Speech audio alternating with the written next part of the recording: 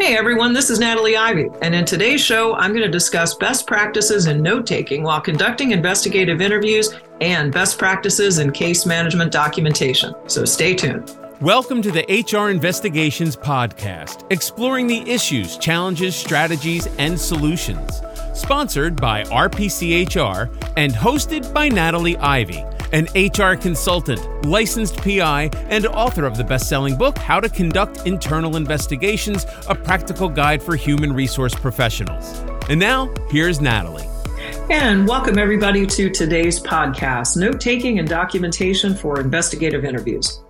So I chose this topic for today's podcast because I've had a lot of conversations recently with HR and employee relations professionals about exactly this subject matter. So the kinds of questions that I get is, Natalie, I'm just not really sure how I'm supposed to be taking notes.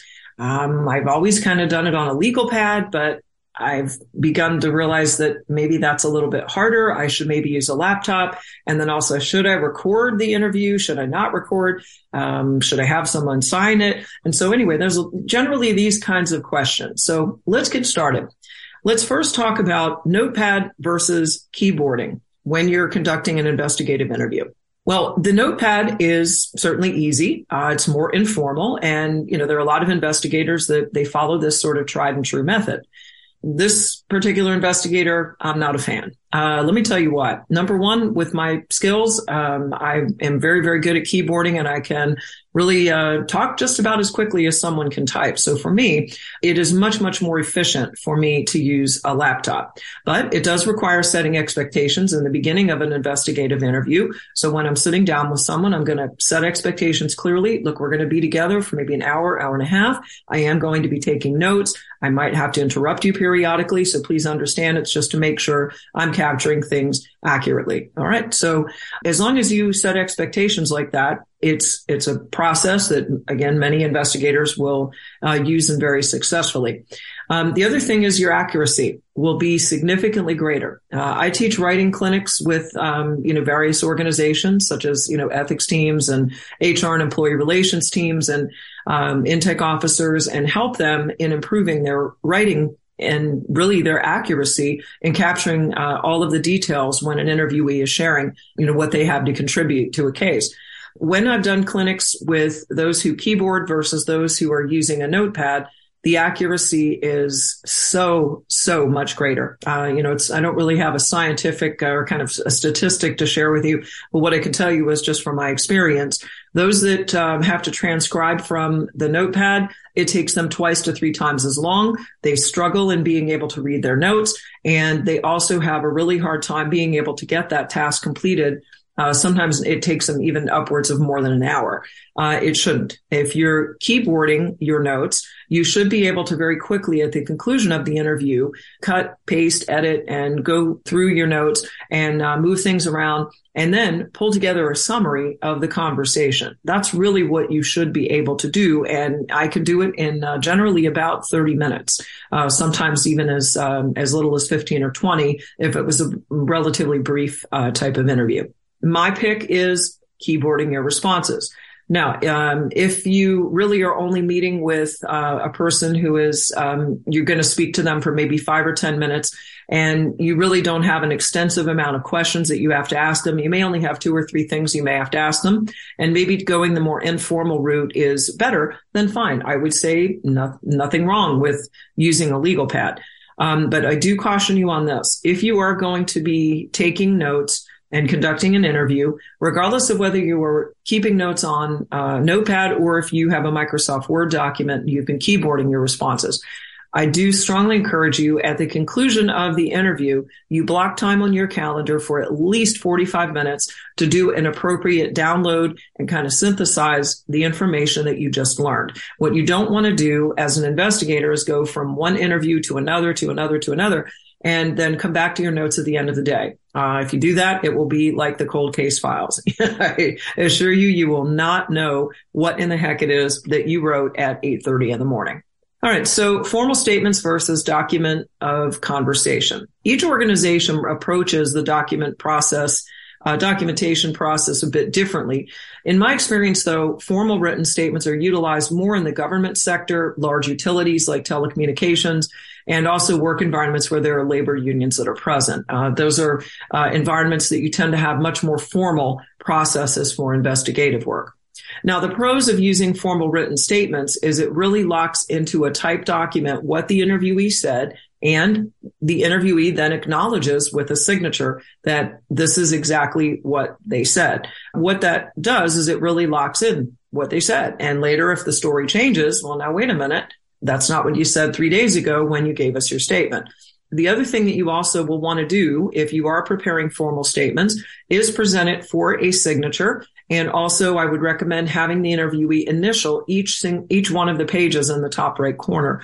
For those of you that have labor unions, this will be particularly important because if you wound up later in an arbitration, you could very well have a union member say, oh, well, you changed page 3.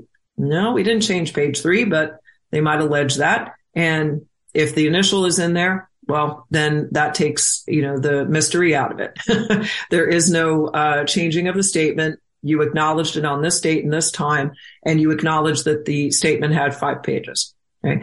Now, a lot of organizations over the last 10 years or so, because of the increasing volume of employee relations issues and investigations, they've had to relax some of the formalized processes that they've had, previously. So what I'm finding is it's really now shifting to more of documents of conversation. So what does that mean? It means that you're really not preparing a formal statement that is in first person language that you essentially collaborate with an interviewee to prepare. And then at the conclusion of your interview, you take about 15 minutes to pull it together into a workable summary, if you will, of their statement. You print it out, let them sign it, and then they acknowledge it with a signature and you acknowledge with a signature. So that's a formal written statement. Documents of conversation, what happens in that type of document is you have a list of questions and you would have those prepared before you get into the interview. And then throughout this interview, could be an hour, 2 hours, depending on how long it takes, of questions, then answer, questions, then answer. Some organizations will simply just say the questions and the answers. And then in the investigation report, the investigator will just prepare a couple of paragraphs that summarizes what they learned in those Q's and A's. And then nothing is actually given to that interviewee to sign. They don't review anything and they don't sign anything. Right. So I don't really like that process. I prefer to have the questions and the answers, but then take about 25, 30 minutes to pull it together in a summary, which is a document of the conversation. So I am summarizing what it is that I learned from this particular interviewee.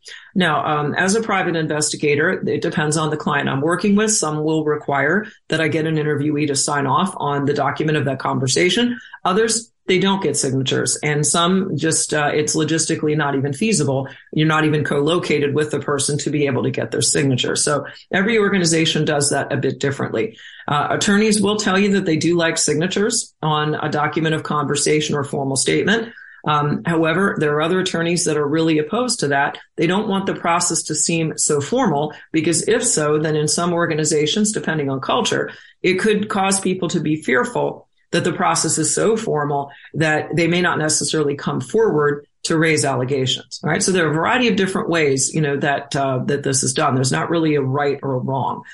But if you are preparing formal statements, the things that get included in a formal statement, certainly the date, a case number, if you have a case management solution software. If not, then you want to include a good naming protocol, which could be perhaps the date and then the last name of the individual that you interviewed and perhaps a keyword, something else. It could be, let's say, sexual harassment. And those are keywords that you add into the case number. And then certainly the employee's name, their title, who their supervisor is, the date of the incident, others that are involved, witness names, first and last name, and certainly an accounting of the incident or the event and the specific facts.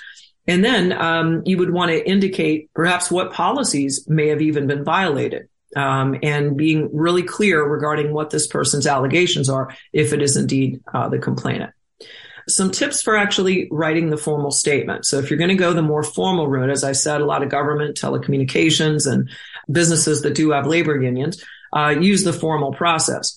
You want to really prepare a template and follow a structure to your formal statement And so that it's done the same every single time.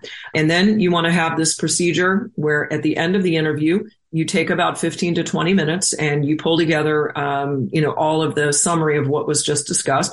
And the best practice would be to obtain a signature. Now, sometimes people don't want to sign, so you need to be really prepared for what happens if they refuse to sign it. So there should be something written there, like if they are reluctant to sign, maybe legal could give you a phrase or something to put at the bottom, not disputing the accuracy of the content of the statement. However, I just simply declined to sign, something like that.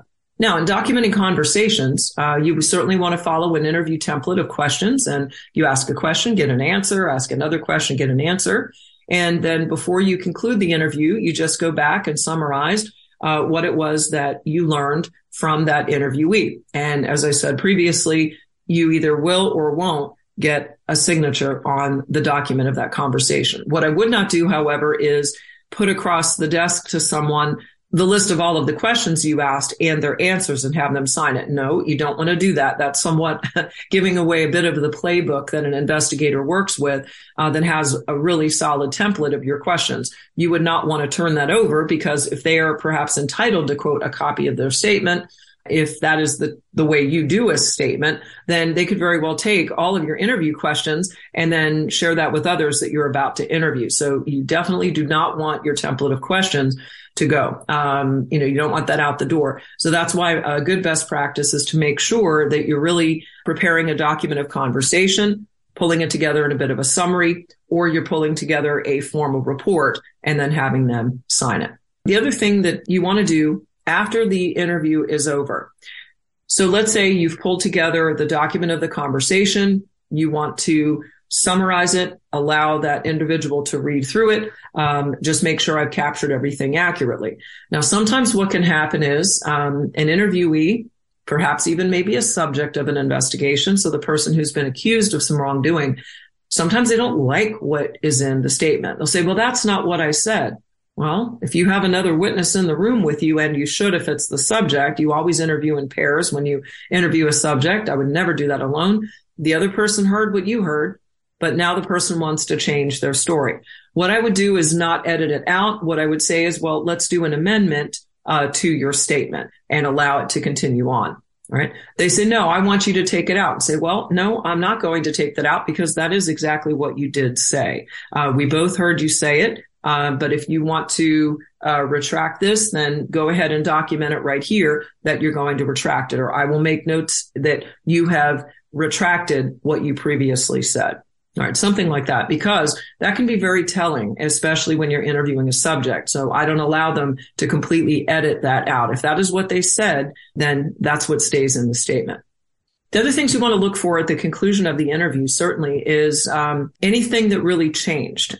Did you hear in the beginning a completely different outcome, let's say? So you started the interview, and then the outcome of the interview is, wow, we started out in Kansas City and wound up in Cincinnati. And what I mean by that is that sometimes what they said at the beginning of the interview, they've completely contradicted at the end. So if you did see that with some inconsistencies, then those are definitely some things that you should document in what are called case notes. This is not what goes into the summary of the conversation you just had with this person you interviewed. But in your case notes, you do want to jot down your own investigator's observations, case notes, noticing if this person's story really did change, particularly things like dates and times or key details. And when you've seen that things really changed drastically from the beginning of the interview to the end. If the person demonstrated some aggressive behavior, or if there was any unusual, behavior, maybe extremely defensive, or they were really, really emotional, right? Things like that. You definitely want to document that in your case notes, because the members of a management team that will have to make decisions based on the outcome of the investigation haven't had the benefit of being in the room with that person that you just interviewed. So those types of case notes are very important. So in summary here, make sure you establish a consistent process in your organization and have all your investigators trained on the documentation process. Have some templates, follow a consistent process. And then also I recommend when you're hiring investigators to work on your team, whether you're in HR, employee relations, corporate ethics, or compliance, I would recommend you put them through a mock scenario of intake, perhaps in a complainant intake scenario. See how effective they are at note-taking and ask them to prepare a summary. This will definitely tell you what is their skill level in really being able to actively listen and process the information and then capture it accurately. Okay, so that's it for today's episode. See you next time on the HR Investigations Podcast. Thanks for joining us today on the HR Investigations Podcast. Be sure to subscribe, like, and share the show with any colleagues who will benefit from our strategies and solutions. For free bonus resources, simply visit hr-investigations.com. And remember, if you'd like some help with improving your investigative skills, or if your organization is in need of an external investigator to help with a case, please get in touch with us. Thanks for listening, and we'll see you in the next episode.